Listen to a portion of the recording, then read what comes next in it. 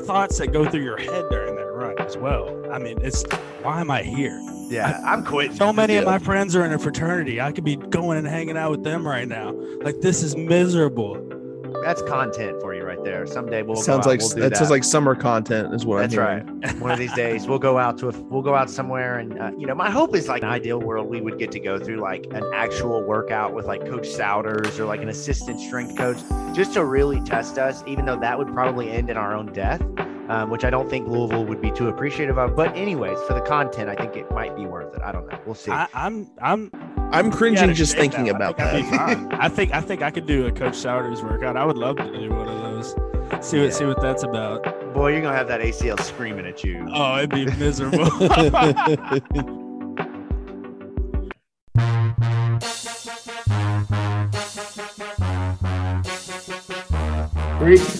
First of all, it's when the lights come on, the creeks come out at night. So, when they come on, it's time to shine.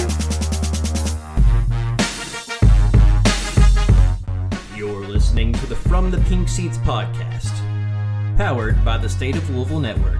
Welcome back for another episode of From the Pink Seats podcast. Jacob Lane, Matt McGavick, Vincent Lococo. The gang is all here. We're back home for a little family reunion this evening. But nonetheless, you get all three of us tonight. That's a good bargain for you. Thank you for tuning in to From the Pink Seats podcast. If this is your first time listening, the only Louisville football specific podcast in the city of Louisville covering all things Louisville Cardinals.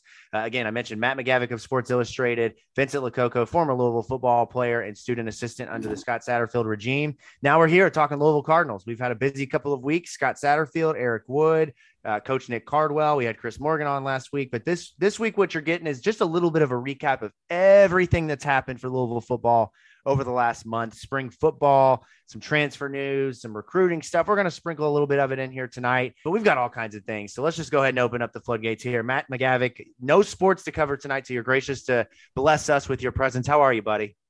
I'm good. I'm surprised that there's no sports to cover tonight, even though it's midway through April. There's still something that's pulling me away. Now we're starting to get to the part of the football calendar where it's a real off season. Like now it's going to transition into summer workouts. There's going to be a big summer official visit for recruits, but that's not until June. So now I don't want to say we've reached the dog days of summer yet, considering it's April, but it's getting there. We'll get there soon enough, but let's not wish that upon ourselves and bring that any quicker than we need here. Vincent Lococo, welcome into the show, buddy. How you doing? I'm great, Jacob. I'm getting a kick out of what Matt said because it reminds me back of whenever we were playing ball. It'd always be at this time of the year, you're like, man, just make it to May. Because May is the big month-long break for the guys, and then summer workouts is, summer workouts. But I'm getting a kick out of Matt over here, kind of looking forward to the same little break. Speaking of summer workouts, we had a little bit of a discussion between the three of us in our From the Pink Seats podcast chat, where Vince, you kind of hinted at potentially challenging us into some of the former workouts that you did once upon a time in your day. I'm just asking you, who do you think makes it through that more likely, me or Matt? Well, it depends on the workout. If we do the one that I sent in the group message, that if there's any former players listening, I'm talking about the card run or the Patriot run, as Coach Madej liked to call it. Just for a reference, it was 3 sets of 700 yards and under 3 minutes with 2 minutes of rest time. For the skill players, which is what Jacob would be having to do, Matt would have the power, which would be 3 sets of 410 yards in 2 minutes with 2 minute rest time. So I feel, I don't know, just looking at it actually now, I feel a little bit better about Matt just because I remember seeing stars during that workout. That's all I'm saying. Vince, no, if you're seeing stars, same here, Jacob. I'm throwing up. There's no. I get anytime I have to do like extended cardio, I get lightheaded, start seeing things go a little bit in and out. And then all of a sudden it's like, I'm going to throw up. And I just got to stop. So I think I could do it, but it just might take me longer than 2 minutes, don't you have to start over if you don't make it in 2 minutes? Isn't that how it goes? Isn't that how most coaches do things? I can't remember the punishment for it because, I always made the time and I would just be so gassed at the end that I just didn't care if you didn't make it. Like, you would just be so dead. There'd be guys just littered across the locker room floor like somebody just came in there and wrecked everybody. it was kind, and the thoughts that go through your head during that run as well. I mean, it's why am I here? Yeah, I'm quitting. So many of my friends are in a fraternity. I could be going and hanging out with them right now. Like, this is miserable. You know what? That sounds like it's riveting. That's content for you right there. Someday we'll sounds go out, like we'll do that sounds like summer content is what That's I'm hearing. right. One of these days we'll go out somewhere. And, my hope is like ideally in an ideal world, we would get to go through like an actual workout with like Coach Souders or like an assistant strength coach just to really test us, even though that would probably end in our own death, which I don't think Louisville would be too appreciative of. But anyways, for the content, I think it might be worth it. I don't know. We'll see. I'm cringing just thinking about that. I think I could do a Coach Souders workout. I would love to do one of those. See what that's about. Boy, you're gonna have that ACL screaming at you. Oh, it'd be miserable. Meet DeJuan Blair. I don't squat anymore, Coach. I don't squat anymore. We got to make sure it's an upper body day. Man, yeah, that's me. I skip leg day every time. How many times a week do I do leg day? 0. Always on arm day, never leg day. But let me tell you this. Let's transition a little bit here into actually talking about guys who play football on the field. Unlike any of us three right now, I know Vince, at one point you did, but right now you're just like us in the fact that you don't play football. There's a little bit of excitement around the offseason because there's there's the hope and prosperity of tomorrow being brighter than it was the day before. And everybody is a national champion in their own right. They're ready to go 12-0. Every fan base has a reason for why their program, their quarterback, their running back, their number one pick, whatever the case is going to be the best. So let me preface that by saying, do you guys know what season we just entered? Do you know what season it is officially around these parts? Well, are we talking about the weather? Because there's a lot of seasons going on right now. No, we're not talking about the weather, and we're not talking about Dano seasoning. We're talking about list seasons. Okay. List season let me define this for you. It's a particular time in the off season where people who are bored and have no other things to do in their life create lists for people to argue about in their mentions without them ever having any desire to respond back. Simply just putting out content to make people mad. It's evergreen content season is what you're trying to tell me. That's right. We call it list season because every day there's a new list for something. The top 5 receivers coming back, the best transfers, the number of dope, whatever the case is. There's a list for everything in the offseason. It's what the offseason has been built on for a long time. But damn it, I'm pissed off because I'm tired of the disrespect. We can't get no RESPCT. Can't get none of it around here for our guy Malik Cunningham. And I just have a bone to pick. And that bone to pick is with Alex Anstead. He covers college football, I believe, for the Saturday Blitz, part of the Fansided Network. Put out a list of his top quarterbacks in the ACC next year.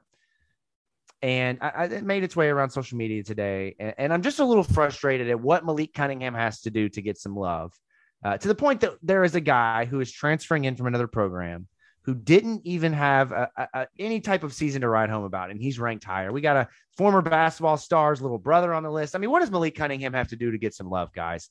Well, what does he have to do? I don't understand. He's 7th and the best for Alex's rankings behind Sam Hartman of Wake, Tyler Van Dyke of Miami, which I don't think anybody's going to argue about those two, right? But then it's Devin Leary. I'll put up an argument for Sam Hartman. We'll get into the numbers in a second. We'll get to that debate, I've got some numbers. I came with receipts, okay? I've got facts here, not hypotheticals, okay? Devin Leary of NC State, Brennan Armstrong, Drake May. Welcome to the ACC, Drake May. I bet about half of our listening base here, our audience, probably just asked themselves, who's he played for?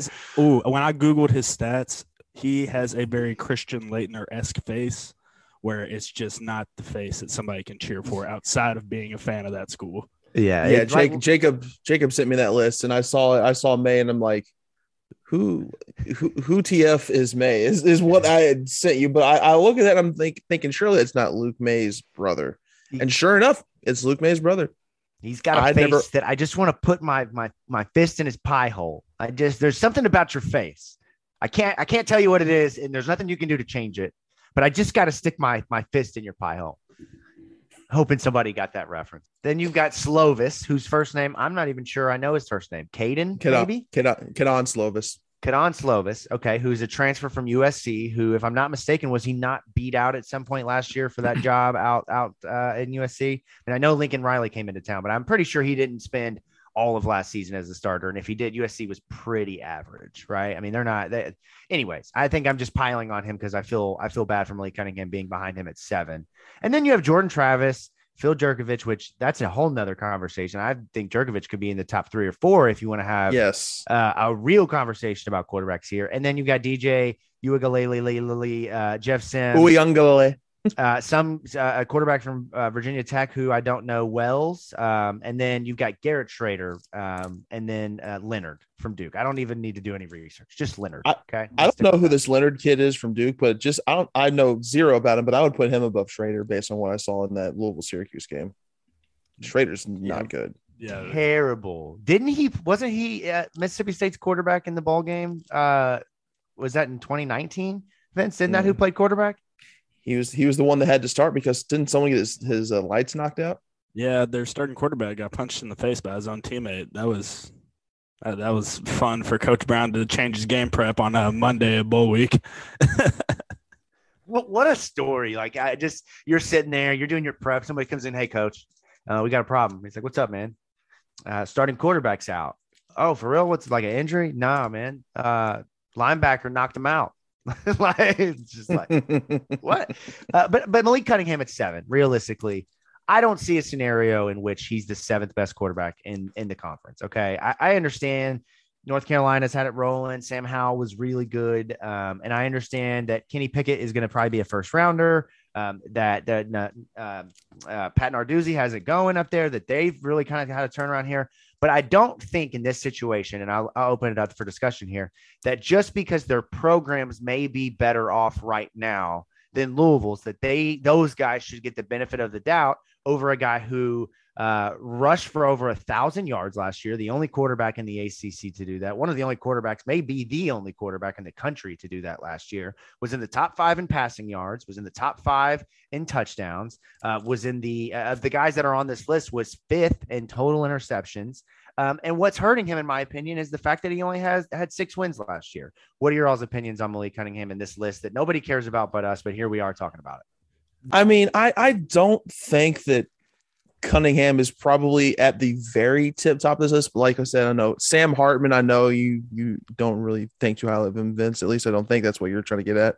No, but and Devin Leary's good. Honestly, looking at this list, one of my bigger quarrels was that Brennan Armstrong was number 4 because I mean I know he had a lot of weapons at receiver, but I think he could honestly make a case for number 1. I would probably put Sam Hartman at number 1. I'm not going to argue that one too much, but honestly, I would put Brennan Armstrong at number 2.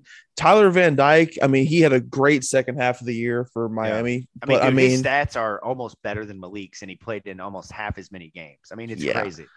But I don't know if I would put him at number 2. I would put him absolutely in the top half. There's no question. But at number 2, I'm not ready to go that far. I would probably go Hartman, Armstrong. I don't know if I like Devin Leary at number 3 because he's one of those ACC quarterbacks where he's good, but he's not good enough to be like mentioned in the top like 3 guys in the ACC because there's always some guy who has like NFL talent who's stealing all the headlines. It's kind of the same position that Malik Cunningham found himself in. Luke May at number 5.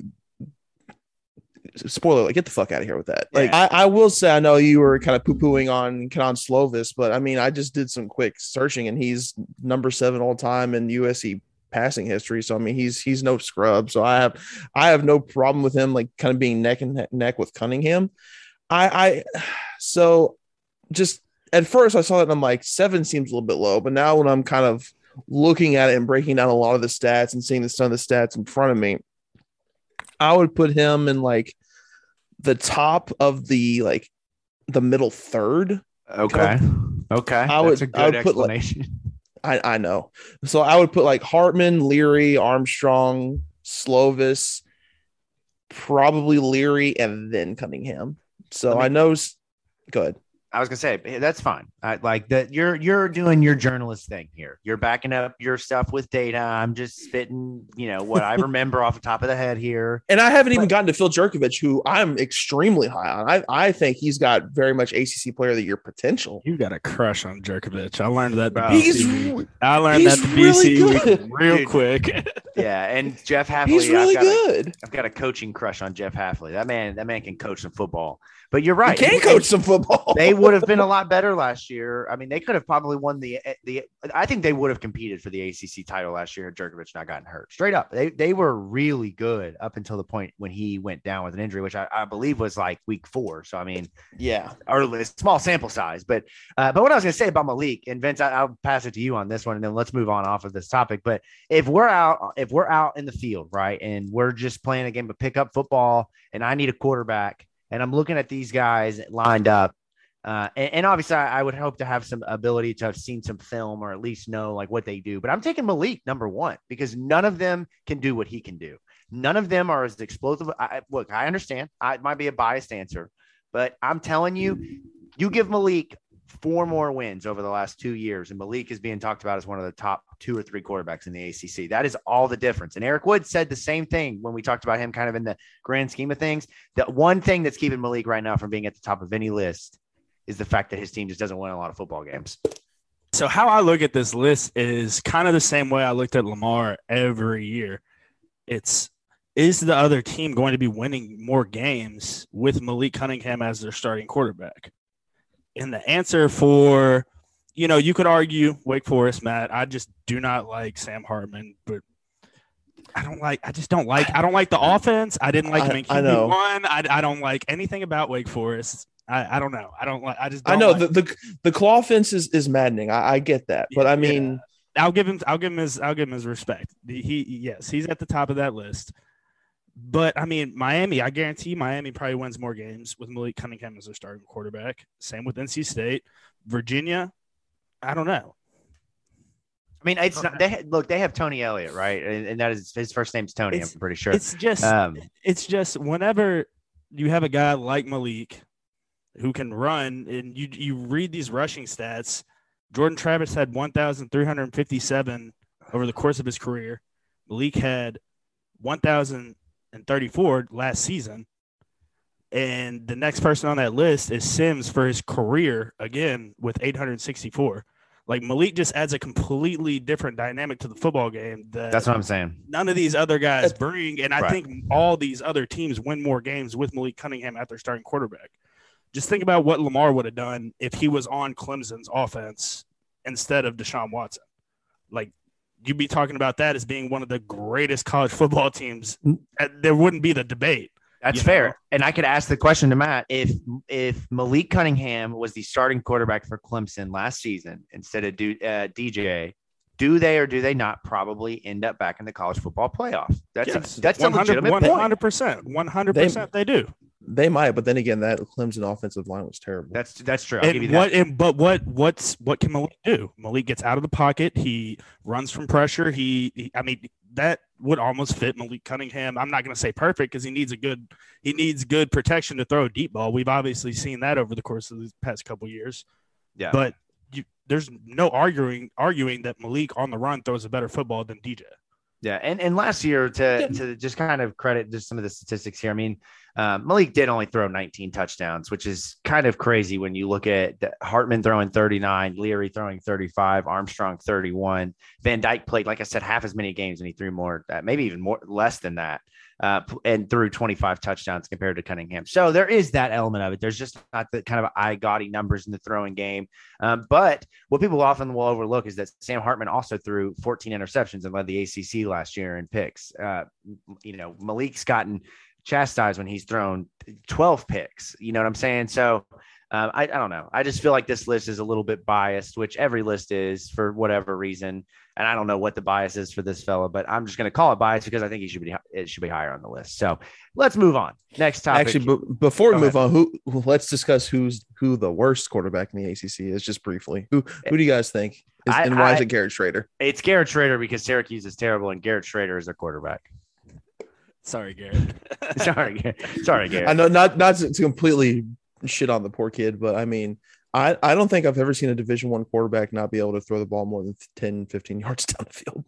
Oh, then you didn't watch much of Justin Burke back in the day. Remember Justin Burke and Adam Froman when they were splitting duties at quarterback for Steve Cragthorpe? Justin Burke threw a noodle every time that ball came out of his hand, man. I mean, it was crazy how bad his arm was. You just unlocked a memory for me. And I'm going to recant my stuff about Schrader. That's what 2018 did to you all. You all only remember 2018 and just forgot all the bad stuff with Cragthorpe and that's Charlie. That's facts. That's very true. Let's I guess we could just kind of move on into the next part of the show here, which isn't any better. I mean, I talk about being pissed off. I can't blame anybody that transfers because that's what they're able to do now. That's the name of the game. But obviously, if you're listening to this, unless you've been living under a rock, you are well aware that Louisville's likely number one receiver and their number one returning wide receiver, Tyler Harrell, has entered the transfer portal following, by all accounts, what was a very, very nice spring. Multiple people, including, all three of us, as we kind of recollected the spring game, noticed he looked much bigger, looked stronger, looked even, somehow faster, looked much more prepared to take on that role of number one receiver. And it's a real living sample, I guess, or living a testament of what the transfer portal has become. And I tweeted this after Harrell transferred. Until the day a game is played, and even at that point, I guess it's not even a certainty. Your roster is not your roster. At any given point, no player is safe anymore, from your number one quarterback to your number one receiver, unless you are Nick Saban himself, maybe Lincoln Riley, but even he has had transfers this season, and they are double digits below the scholarship floor right now, which is just absolutely crazy considering he's been there for quite some time. But there's nothing you can do. There is nothing that could have been done from at least the details that have come out about Tyler Harrell. Obviously, all signs point to him going to Alabama. So let's open it up here and start with how, obviously, this is a big loss for Louisville. I'm not going to sit here and act like there's anything that can be done to, kind of to kind of soften the blow of the move. I think Harrell was going to be the number one receiver, was going to have a breakout year. I think he's a guy that could have had 1,000 yards, really could have taken a step and been drafted in the first couple of rounds because of that speed. And now it's Tyler Hudson, it's D Wiggins, it's Amari Huggins-Bruce, and not much else. So how does this impact U of L's offense the most, Vince, from what you've seen and what you expected Harrell to be? Well, I mean, it's like Coach Sat said on the podcast, you have to recruit your own players just as hard as you have to recruit actual recruits now. He laid it out, I mean, oddly enough for us just a couple weeks beforehand. And this loss for us, I think, is huge. That's Malik's number one target. It's going to be hard to fill that role, but young guys and guys that have been there for a number of years now are just going to have to step up. And now there's a lot of question marks going into the season on this room and what we saw in the spring game, what Matt and I saw at different practices and stuff. Like, I mean, you can almost throw that stuff. I'm not going to say throw it out the window, but I mean, you kind of can. You kind of can because, I mean, and Matt here, jump in, of course, with this, but you're going to now have to shift guys around. The guys are not likely going to line up where they were participating because, Matt, you've written about depth charts. Tyler Hudson and D Wiggins were probably going to play the same position. At least it looked like that. And now that's kind of, you kind of got to figure out, do you put your best receivers out on the field or what do you do? Yeah, the way that it was shaping out is that you're going to have, Tyler Harrell to be that wide receiver that not exclusively runs like in deep or intermediate parts of the field, but someone who can kind of take the top off the secondary while other receivers kind of, go underneath. And now you kind of have to shuffle things around and you might have to alter the scheme a little bit because, as we all know, there's only so many people who can run that fast. I mean, it was an unofficial time, but he was clocked at a 4.19 40-yard dash time at the pro event from not this past pro day, but the last pro day.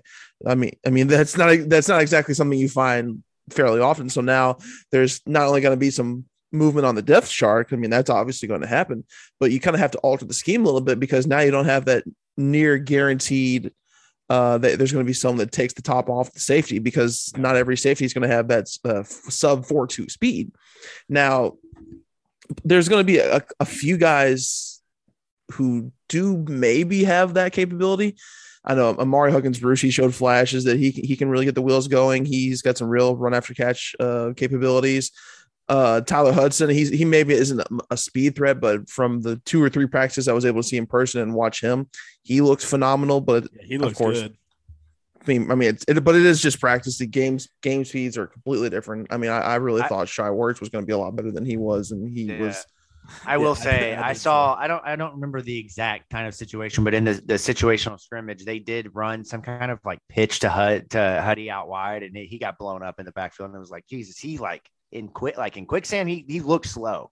Obviously that's not what he's going to do in the season, and it could have just been the play wasn't for him. But I noticed that, and I was like, all right, let's not have him in that spot again, because he doesn't look like he can kind of be that slot guy, speed wise but is more of kind of like a possession guy, like a Jamari Staples. What I kind of noticed is, like, in space, he makes these longer kind of steps and cuts and stuff like that. You guys will see it whenever it comes game time and everything, but it seems like he needs some distance or some space, almost probably like about 5 yards or so to make a move on a guy.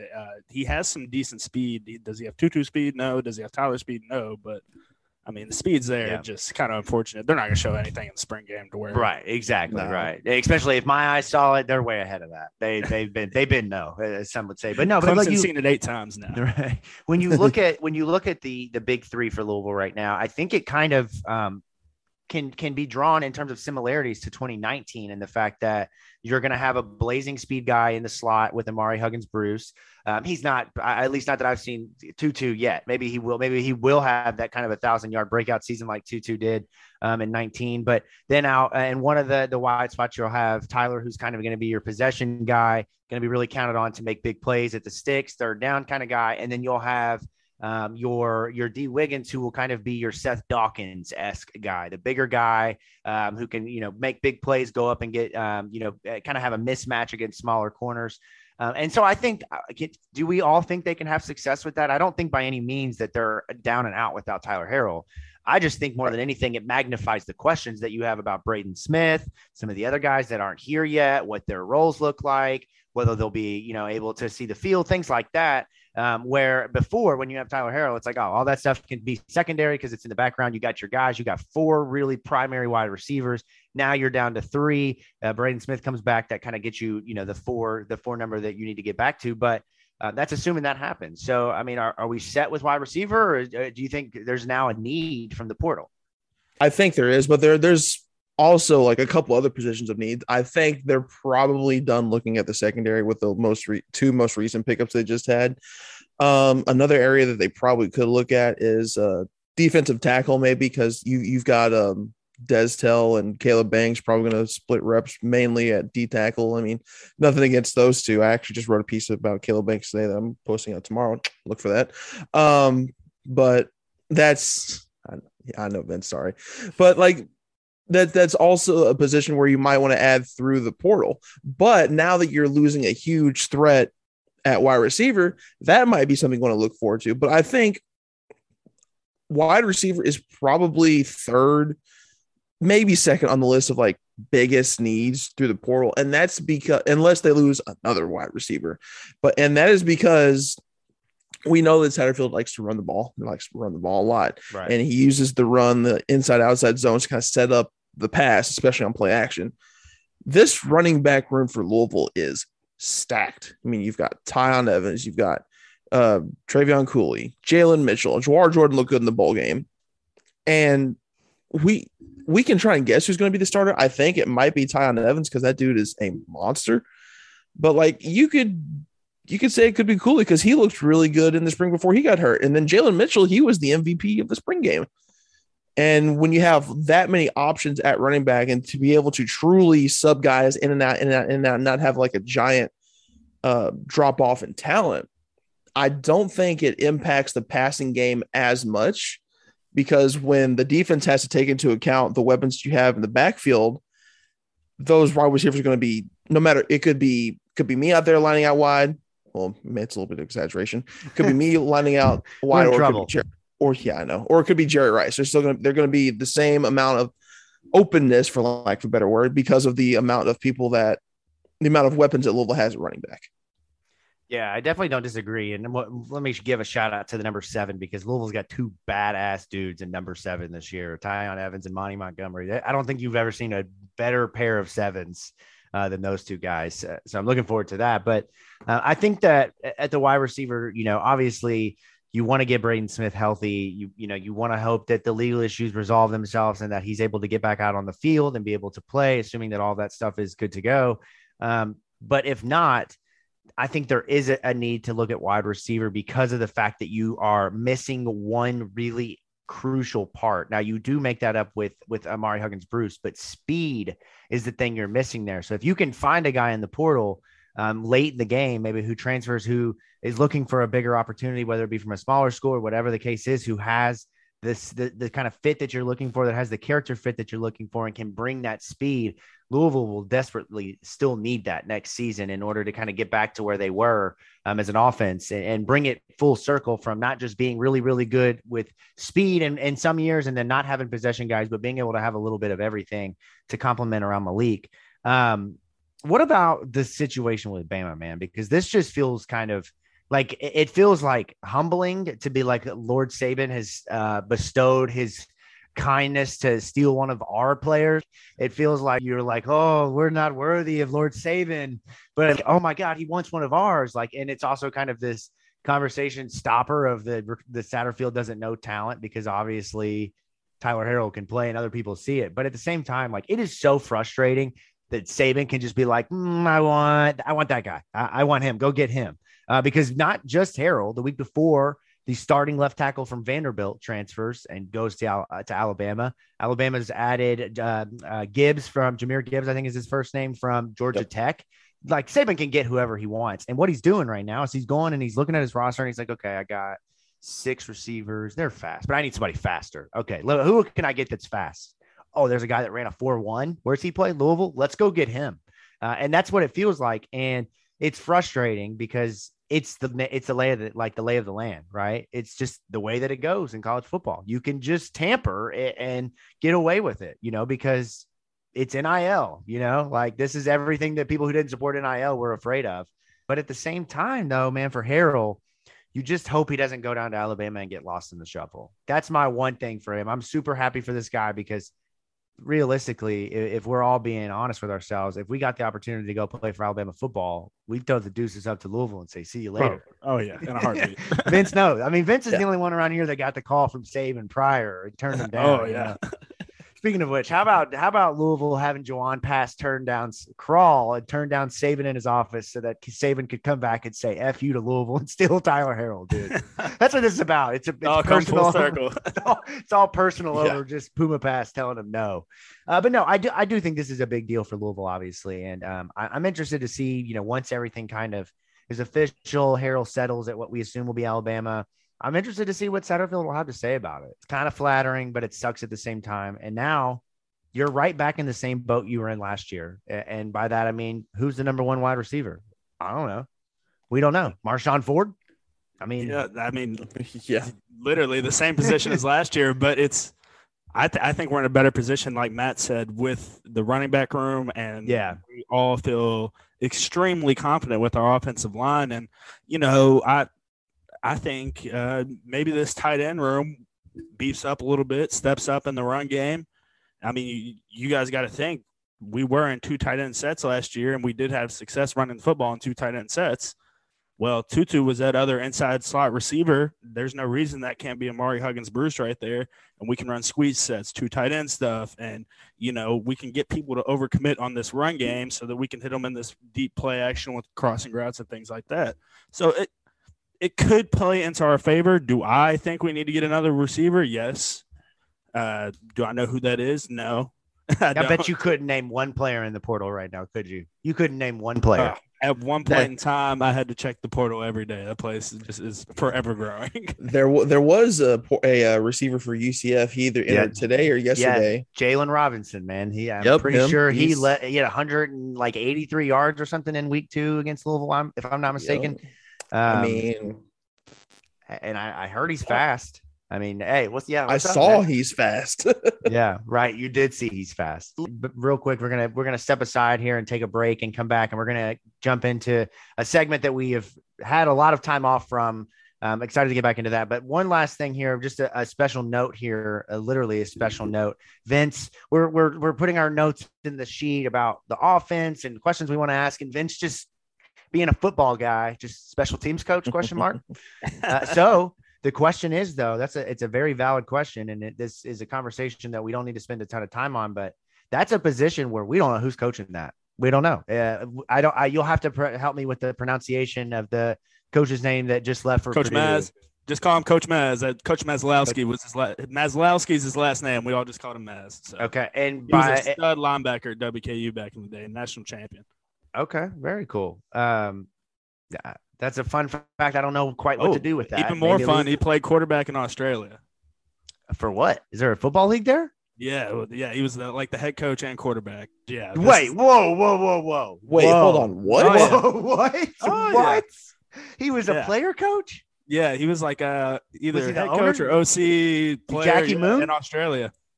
Yeah, it was awesome. He told us his whole story and everything.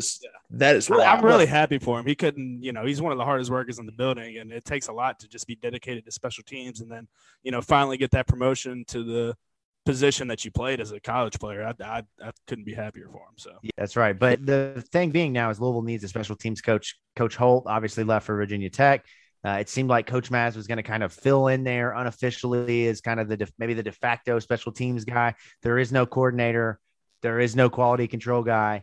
Who's coaching special teams? I can do it. I can't bend my leg very far. I can't. I'm not very flexible to punt, but I sure can try. I just think it's wild. It's going to be Sat said it's going to be divvied up between all these coaches and everything. And I mean, not everybody's main focus is going to be on special teams. So I hope our special teams doesn't take a hit this coming up season. Well, I mean, special teams is a huge part of the game. Everybody jokes on it. And I know we all joke on it, but I mean, yeah, special teams is definitely going to be something that is not talked about enough compared to the role that it will have in 2022. All right, let's go ahead and take a quick break here. We'll come back. We're going to jump into our segment that we started right at the end of the season. It's been a little bit, so we might just need to kind of introduce it again. Hero of the week. We'll step aside real quick. We'll be right back. Stay tuned. Does this ever happen to you? Do you ever get sick of listening to the same old sports radio? Mount Rushmore this, hot seat that. The same rehashed old musty takes you've been hearing for years. Does it send you into a fit of rage, causing you to lose control of the steering wheel, crashing into a vehicle leading to you being late to a big meeting at work, which leads to your ultimate firing and downward spiral of your life? Does this ever happen to you? Don't send your life into a downward spiral. Do what thousands of others are already doing, listening to the State of Louisville Podcast Network. Louisville football, basketball, women's basketball, baseball, Louisville City and Racing Louisville Soccer, Louisville Culture, and so much more. State of Louisville Podcast Network and stateoflouisville.com. Real fans' opinions for real fans like you.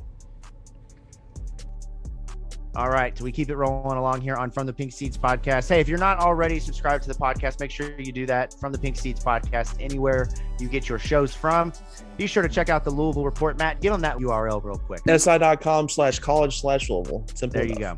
There it is. That's the Louisville Report. Matt has a ton of great stuff over there. He teased it a little bit ago. He's got a piece coming out on the one and only Caleb Banks, which I said at the spring game, seeing Caleb Banks in person is an experience. Let's give out our Hero of the Week. This is an award that goes to the person that around the Louisville football program who did something to stand out. And this is an award that we're kind of giving more in retrospect than we are for any kind of current achievement in the last few days. Louisville football recruiting it's on the up and up. There's no denying that. In fact, they continue to land 4-star after 4-star after 4-star after 4-star to the tune of making California their home, right? You talk about the connection to California comes from one man and one man only, right? There's not any other coaches out here that have been out in the places of California, putting on that sacred LA Kiss jersey, looking into the camera and singing Party in the USA. There's no one that did that quite like our hero this week. Currently, 9 commits are on the books for Louisville football in 2023 class. In the 2023 class, they are the 7th best recruiting class overall in the country at this point. Of those commits, Aaron Williams, 4-star. California. Pierce Clarkson, 4-star, California. Jaleel McLean, 4-star, California. It's incredible to see what Louisville has done. That's not it. Jamari Johnson, California. Right now, Louisville has almost a half of a class that is from a state that is on the other side of the freaking United States. Ladies and gentlemen, our hero, we are not worthy of his recruiting prowess at this point. Pete Thomas. Pete Thomas, congratulations, your first ever Hero of the Week award. Look, Jimbo Fisher, we see you, but you're not Cali Pete, man. No one has anything on Cali Pete. The 12th man, I understand Texas A&M seems like a cool place, but they don't have Cali Pete. I don't think they have anything comparable to Cali Pete. So we see the worry. We understand from fans. They see the tweet that Texas A&M is offered. Pierce is posting it on his Instagram, on his Facebook. But there's no reason to worry because you know what those other schools do not have, fellas? They don't have California Pete. California Pete, congratulations on Hero of the Week. And I do want to say something about that Pierce Clarkson Texas A&M offer. And it wasn't so much of a surprise to see other schools interested in him. I mean, when you've got a prospect who's ranked in the top 150, I mean, don't you want other schools kind of interested? Because if no one else is like even remotely trying to recruit him, you should probably be a little bit concerned. And then I saw people freaking out over this tweet, like they haven't seen literally every other prospect in every other sport tweet out every single offer they have ever gotten, with like the exception of baseball, because there's some sort of weird like thing about baseball players out of high school posting their offers. I'm not entirely sure what that's all about, but anyways, and it's not like Pierce Clarkson was like, wow, oh my gosh, it's my dream school, Texas A&M. Oh my God, I'm so honored to have an offer from the Aggies. No, I mean, sound. What is that, man? I don't know where that came from. Just roll with it. But it's all you said was all glory to God. Texas A&M offered. No exclamation point. Yeah, it's like Dwight. It is your birthday. Like he just stated a fact. Texas A&M offer. Yeah. No excitement. I mean, if anything, you're acknowledging. It's a common courtesy to people who reach out to you, like, "Hey, thanks for the offer. I appreciate it." It's almost like saying thanks, but no thanks in a way. But people are like, I saw some people on Twitter like, no, this is weird. If someone who's just locked in him is him, why should she be tweeting this? I mean, if I got an offer to Texas A&M, hell yeah, I'd post about it. You don't want to burn any bridges. Like exactly. You never know where you're going to end up in your professional career, or even in Pierce Clarkson's scenario in 3 years. The transfer portal is a thing now. Like if he comes here and him and Caleb get in a battle and Caleb beats him out, who knows what Pierce is going to do, and vice versa with Pierce beating Caleb out. So things like that, obviously you're going to just post the offer. It's showing respect to Texas A&M, showing respect to Jimbo, and it just looks better. You never want to make yourself look like a bad person or like you just don't care, or like recruiting is a reality TV show. Yeah, but if UTSA offers him a scholarship tomorrow, I don't think he's posting that. Exactly. Let's keep it real. Yeah. So it is kind of like it is kind of I'm a high school recruit doing high school recruit things. And, they obviously love the attention and kind of the eyes that they get on posts like that, which, whatever, they're about to get a ton of Texas A&M followers. It only kind of, drives up his value in terms of social media following, things like that. But I will say, and I told you all both this a couple days ago when we were talking about this, about taking it easy on Louisville fans who are a little worried. I think that it's fair for a Louisville fan to be worried about their quarterback decommitting because of what's happened in the past where they have been scorned by quarterbacks who don't end up staying committed after being, all in double toes or double feet, 10 toes, an ankle and an Achilles in there. They then all of a sudden they're out. They dipped. And then Louisville's left with, can we even get a quarterback? So I understand the concern there, but I also get where you guys are coming from. Look, I had to wake up to angry, very pissed off Frank Ponce after Chubba Purdy had just called it like 6 o'clock in the morning saying, hey, I'm going to go to Florida State before the public knew. Yeah. And I'm not stressing. We should be all right. I think we'll be fine. Just relax. Well, let's hope no more calls from Frank Ponce at 6 a.m. in the morning for you. Hold on, I gotta hear the full story out of this. Like, there's got to be more to it. It was just he was just pissed. He used to call me all the time. Vincent, nah, he's decommitted. No. What the fuck? That's how it went. Loco. He used to call me Coco Loco. He'd say, you know what that means? You know what that means? It's a worry always in the back of Louisville's mind, just like with Louisville basketball, where you've seen guys, Sebastian Telfair, Donta Smith, Amir Johnson, Jeremy Tyler. I mean, the list goes on and on. Anthony Simons, of guys who have committed, Chase Grubb, like literally the list is endless of basketball players who have not signed and gone pro. And for Louisville football, the equivalent has kind of been quarterbacks all in, recruiting on Twitter, following this kind of game plan, and then Florida State comes, Alabama comes, somebody comes at the end and they drop, whatever they got to do to get the player to commit. And Louisville's left out hanging in the cold, looking like the loser who couldn't hold on to their, to their girlfriend or whatever. They got, kind of got their girl jacked. So I don't know if I want to be in that boat again. And so I understand why fans are a little stressed. Look at it like Jaden Johnson, right? Jaden Johnson wasn't getting recruited by anybody else. Okay, that makes more sense. That's why he'd be all in. That's why he's all in. And then guess what? We have a new head coach that comes in. I wonder what happened there. Was an offer pulled, or did he just decommit because he wasn't going to fit the scheme?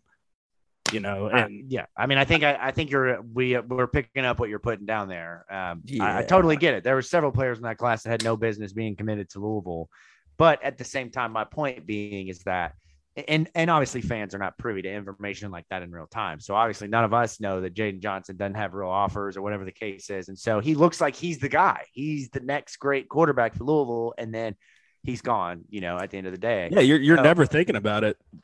Yeah, you're only as good as your signed or committed quarterbacks are. And for Louisville, we're good right now. But if you turn on the radio, 93.9, you listen to, 790, you listen to 105.7, any of the stations, they're going to have the same conversation. And the way that they're going to always kind of put the proposition is, well, there's a kind of a need to watch until they're signed. Like, we just need to be prepared that they may decommit, that's always in the back of what if that happens. And so it's not crazy for Louisville fans to kind of draw the connections there. But speaking of recruiting, let's quickly talk about recruiting, and then we'll get out of here with spring football, just kind of putting, like I said, the bow on that. But since we've last talked, Louisville has picked up, I believe, 3 commits. I mentioned all 3 of them before being California guys. So you have Aaron Williams, who is a top 130 player. He's a 4-star cornerback.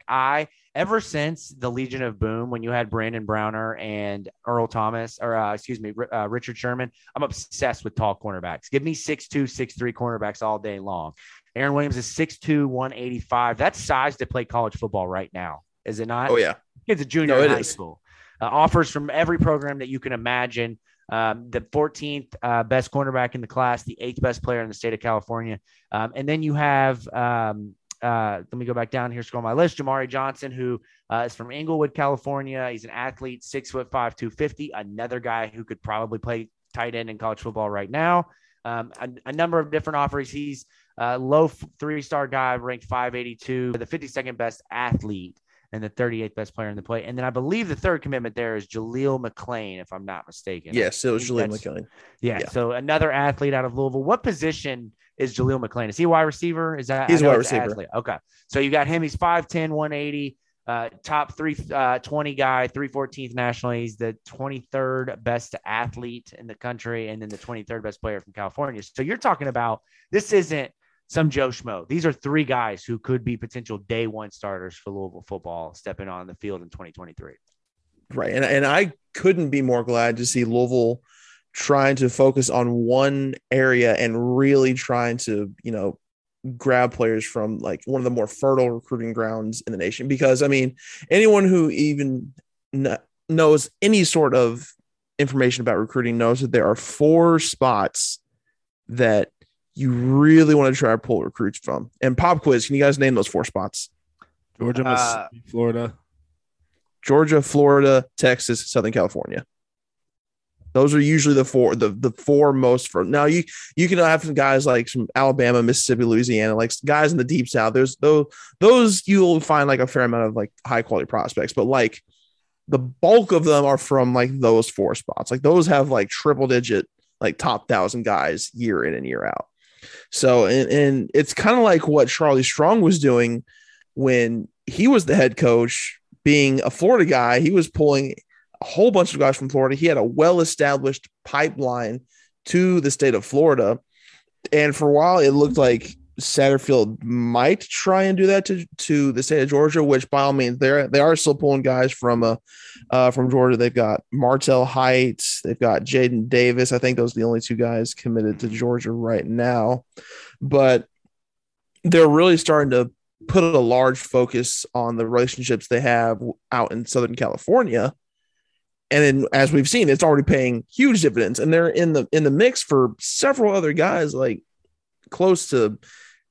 I wouldn't be shocked if this class had close to 10 guys from the state of California committed. Well, they might not be 4 stars, but there's guys like, other than the St. John Bosco kids, Matter Day, Servite. There's a lot of other kids that maybe Louisville hasn't gotten completely involved yet, but later on down the line, they could become available. And so, Matt, you kind of mentioned in the beginning of the show, it's a big recruiting weekend. I think it's like the second weekend of June. They've got guys like Madden Sanker, the 5-star offensive lineman, coming in. I think his name is Javian Simpkins. Javin Simpkins, yeah. Running back out of Florida, I believe. And then they've got some other guys that are coming in to visit that are 4-star guys. And then they've got a number of these commitments that are in place here. For me, and before I say this out loud, I'm just going to double check my class before I say this, because there's a guy that I want Louisville to really prioritize. And I know the California thing is kind of the trend of where we're at for Louisville right now. And this might hurt you a little bit, Vince, because he plays for your arch rival. But my God, I would love to get Louisville to get Micah Carter in here, the St. X defensive lineman. Yes. He's trending to Kentucky right now, but my God, he's a big guy. He's 6'6", 260 pounds already as a senior in high school. He's 419th best player in the country. I think he's in that list of guys that will either be here on that weekend or he's visiting at some point in between then. So, I mean, there's just a number of guys that Louisville can add to this point. It's all kosher at this point. Like this class, if they added nothing but 3 stars from here on out, I mean, Louisville fans would be pleased. But we're likely looking at potentially a 5-star. DeAndre Moore is still out there, if I'm not mistaken, the 5-star wide receiver. There's a couple of other guys that are really, really high rated 5-4, 5-star guys that Pierce Clarkson has been kind of hollering out and trying to get on campus. So, I mean, dude, this is where things are going to get really fun. And what a time to have a podcast covering Louisville football, man. I mean, I know we've done our 2 years of what feels like hell to get to this point, but damn it, man, there might be a 5-star that commits while this podcast is in full motion. And that just feels good to say, because as we, pointed out to Eric Wood, Peanut Whitehead is the last 5-star to commit to Louisville, which feels like that was 40 years ago. I mean, it's crazy. So what about you guys? What do you think in terms of where you'd like to see them add, whether it be a specific name, position? What are you all thinking in terms of just the 23 class right now? I definitely want to go. I want to get Madden. I want to get those O-line guys. I mean, after Caleb, and there's going to be some rotations of the offensive line coming soon. I mean, Trevor Reed, I don't know how much more time he has. Caleb Chandler, like I mentioned, is all the on his last ride. Yeah. Yep. So we're going to need help there. I'm not saying the help isn't already there. I mean, Michael Gonzalez was phenomenal. I'm very excited for Luke Handra. Austin Collins is still there. I think the guys are there, but I still want to, you can get a 5-star offensive lineman. That's huge. Yeah. I don't think they've ever had one. I would like to see Louisville try and get not to say they're not involved, but really try and make a push for Jay-Sean Foster Ramos. But it looks like at this point he's probably going to commit to somewhere on the West Coast. I mean, he's been really tweeting a lot about USC, so I think I don't want to say the ship has sailed on him, but considering how much Louisville needs secondary help, having him join the class on top of joining Aaron Williams would be phenomenal. Yeah, I mean, they definitely do need secondary help, although they've added 9 secondary players in the class of 2022 already this year. And they've got several more committed in 2023 cornerback safeties. I mean, they're going to end up having a team full of defensive backs. Like, you need a quarterback, just go get one of the defensive backs. You need a linebacker, just move them up from the defensive back room. I mean, they're going to have too many guys to play that position to the point we're going to probably see like a mass exodus over the next 2 years of guys who just don't, they just can't find their place. I'm anxious to see. I mean, Ben Perry made that transition down to that card position, I believe is what they call it. Yep. And I mean, you never know. Some of those bigger corners, 6'2", whatever, 6'3", you can put some weight on that guy. Or Rajay Burns was a former corner safety, transitioned over to that position. Yeah. I mean, I believe the only linebacker in school history to return punts. That's right. Probably the only linebacker in college football history to return punts. I would be almost willing to bet that out. If you excluded like the 1800s, the late 1800s and early like 1900s, I guarantee you that no linebacker has returned punts in the history of modern college football. Maybe Coach like Holt, Paul Horning if he was playing both ways. Yeah, that's right. That's right. I need to get Coach Holt on the show so I can just grill him to death over why he picked a linebacker back there. All right, let's quickly wrap up the show here. We're going to move into spring football. Obviously, we're about a month since spring football has ended, a couple weeks. Feels like, a ton has changed since then. Obviously, you have Harold leaving. You've got some of these recruits that have come into the fold. It looks like some of the position battles are kind of shaking out. Number one big takeaway from spring football, Matthew, what you got? I think the wide receiver room isn't. Now, this is kind of predated based on what I saw. This was before like Tyler Harrell left. I don't think the wide receiver room is in as big of a dire straits as a lot of people want to think it is. Now, losing Harrell does hurt, but having Amari Huggins, Bruce back, Braden Smith, it seems should be like both on par to recover from his ACL tear, and it seems like he is back with the team. He was on the sidelines for the spring game. Not sure if that's public knowledge, but well, it is now. Sorry, I didn't do it. Wasn't me. I mean, hey, look, people just can have people have eyes, man. People have eyes. That's all I'll say. I know, but with them, and then Tyler Hudson, he looked phenomenal at every practice I saw. D Wiggins has shown flashes in the past, and plus you've got, I think, out of that crop of incoming freshman wideouts, one of them is going to make some sort of impact in a way. It could be Chris Bell, it could be Chance Morrow.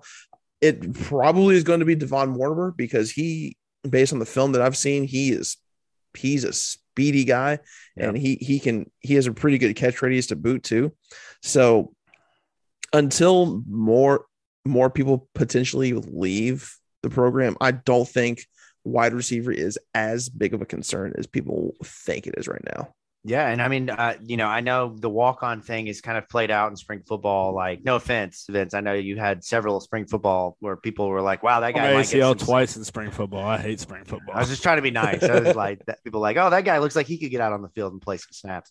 But you did have a guy like Jalen Carter who was hurt last year for a big chunk of the season. He had a really great spring showcase scrimmage day thing. So he's a guy who, even as a walk-on, can give you some solid snaps, probably more than Thomas Jackson or Roscoe Johnson could. I'll tell you that. Oh, man.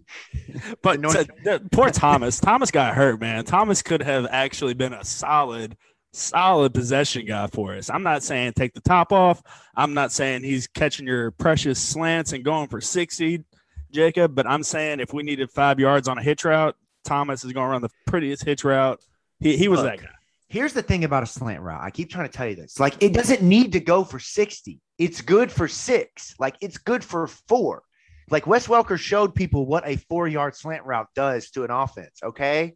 Like, I'm not crazy. You don't need a 60-yard slant route. The same Wes Welker that, was laughing at a Julian Edelman receiving punts and then eventually had his job taken, and he had to get traded, and won a Super Bowl. He won a Super Bowl with the Broncos, and then so maybe it worked out for both parties there. But yeah, you're right. But point being, Matt, with your grumpy face, the slant route is effective because it can do a little bit of both for you, some short yardage and some long yardage. I mean, I'm not poo-pooing on the slant route, but like your unhealthy obsession with the slant route is concerning. There are other routes, Jacob. There are. I'm a big fan of the digs, hitches, drags. 2 crossing routes. get the defenders to run into each other. That's a solid game plan, man. Look, Look, I'm also a fan. Madden play. It's a good play. I'm also a fan of the comeback route. Now, it is hard when you have a quarterback who can't throw the football very far, because that pass, man, you got to get that pass in like the far hip pocket of the receiver, or else it's going to get picked off, right? Like, you got to make sure it's where the receiver can get it. But if you make it work, man, that's a sexy route. You want me to give you another one? A curl. Curl's a good route. If you got a guy with quick feet, give him a little bit one of these and turn around. Curl. I'm telling you. I can't run the routes because I'm not fast or quick, but I can draw them, and I sure as hell can talk about them. Okay. Watching you try and run the routes in your chair is amusing. Just like a little bit. Look, back on topic. What I saw in the during spring practice, at least I was able to go for that alumni event. Yeah. They were so gracious to have. They give you a knee brace before you walked out on the field just to protect themselves. No, I did walk in the training room and go, I'm ready for rehab. They got a kick out of that. But what I saw was just how comfortable the defense was, right? Whenever I was around during the spring of last year, and you even saw it a lot during the season, there was a lot of miscommunications, guys being just a tick slow. Just things like that, and everything seemed really polished up from young guys. Like, I'm really high on Ben Perry. I was not high on that move down there to that position, removing him from his natural spot. You guys know that, but watching him in that practice, which they obviously showed a little bit more of, opposed to what they were going to show on a nationally televised spring game. Like he looked good. He was flying around, and guys are just talking out there, and everything just was moving much faster than what it was last year. And that's without Monty. That's without Cottrell Clark. I'm very excited to see what Brian Brown does with the defense this year with guys that have been in the system for 2-3 years now. Yeah. For me, I thought, there wasn't really anything that kind of popped. Like, there were some good plays here and there. I watched some of the drills and really felt impressed with what I saw from guys like Caleb Johnson. Obviously, I talked a little bit about Caleb Banks and the fact that I was sitting next to Keith Wynn, and Keith is literally about to just jump out of his seat to the field, because he's so excited that Caleb is running with the ones and the twos. He's the only player on the field doing that. So you got to see some of the intricacies. But for me, and I talked a little bit about this with Coach Cardwell after we got off of the podcast a couple of weeks ago, but it was a play late in the scrimmage. It was some kind of goal line play. I don't remember exactly how far back they were, maybe on the 10, 12 yard line. And Malik throws a dime. I'm talking a throw that I have not ever seen him make before, where he hits a corner, or he hits a wide receiver on a back shoulder, fade to the back of the end zone. And this isn't just a 5-yard toss the ball up and let your receiver go get it. This is a ball that has to go only where your receiver can get it. And the way that Malik chose to do so was to go high with it. And the receiver, which I still don't remember, I think Coach Cardwell said it was Huddy, but the receiver made a perfect play on the football. Malik threw the perfect ball. And it was just one of those plays that, in a game, that's the throw where we're talking about, this is a different Malik Cunningham. This isn't the same guy who is looking to run. He's looking to make the right throw. He's standing in the pocket. And if I remember correctly, he did have to kind of stand and wait for that to kind of come available. And it was just a perfect throw. And when you saw it, you were just like, man, that right there is got the potential to really, really, really be impactful for Louisville if he's making throws like that. Put yourself in Malik Cunningham's shoes for a second. I mean, it's not 2019, so you're not learning a new offense, nor are you competing with Puma Pass for the starting job, nor are you coming off injury with the knee brace for fall camp or anything like that. 2020, you got COVID, that whole everything going on with that. 2021, he finally gets to have a really good, consistent year like he did in 19. And now there's just not much more for him to work on except these very specific things. I'm sure Malik has thrown 150,000 of those back shoulder passes by now, in this offseason. So it's just really cool, and it's going to be fun to see how he progresses as a quarterback, because that's just stuff he hadn't done in years past. All right. Look, it's spring football is over, but there's still a lot of stuff that's going to happen over the next month or so. The transfer portal is going to be popping. Louisville's going to need some guys to come in next year. Obviously, we'll get a look at what 2023's class is going to continue to look like. but more we're going to see, things like NIL. We're going to see, events, just different things popping up with the Louisville football team and guys. Obviously, we've seen the tweets about Monty and Brock Doman having a camp. So a lot of interesting things that are going to take place. And we're hopefully going to be in the middle of all of it this offseason, bringing you the best coverage we can with Louisville football. As I said, please give us a follow on Twitter at Pink Seats Pod, on Twitter at Pink Seats Pod, at Matt_McGavick. I am struggling here. At Matt_McGavick, at Vincent Lococo, at Jacob Lane 08, the Louisville Report of Sports Illustrated, stateoflouisville.com. And be sure to check out all the podcasts on the State of Louisville Podcast Network, including the recently relaunched Third and Central Baseball Podcast with Matt Sivkovic and Aaron Turner, the new guys there, holding it down and hopefully going to bring a World Series championship home with them. That's what I'm hoping this year, is that we're going to get the podcast going in relation. There's going to be a World Series championship that comes home and we can say, hey, we did that. We did that. Just can't wait to hear Cool Matt's voice. Yeah, that's right. Cool man. Hold on now. Now you got him. All right, guys, we will catch you all next week. Until then, go Cards.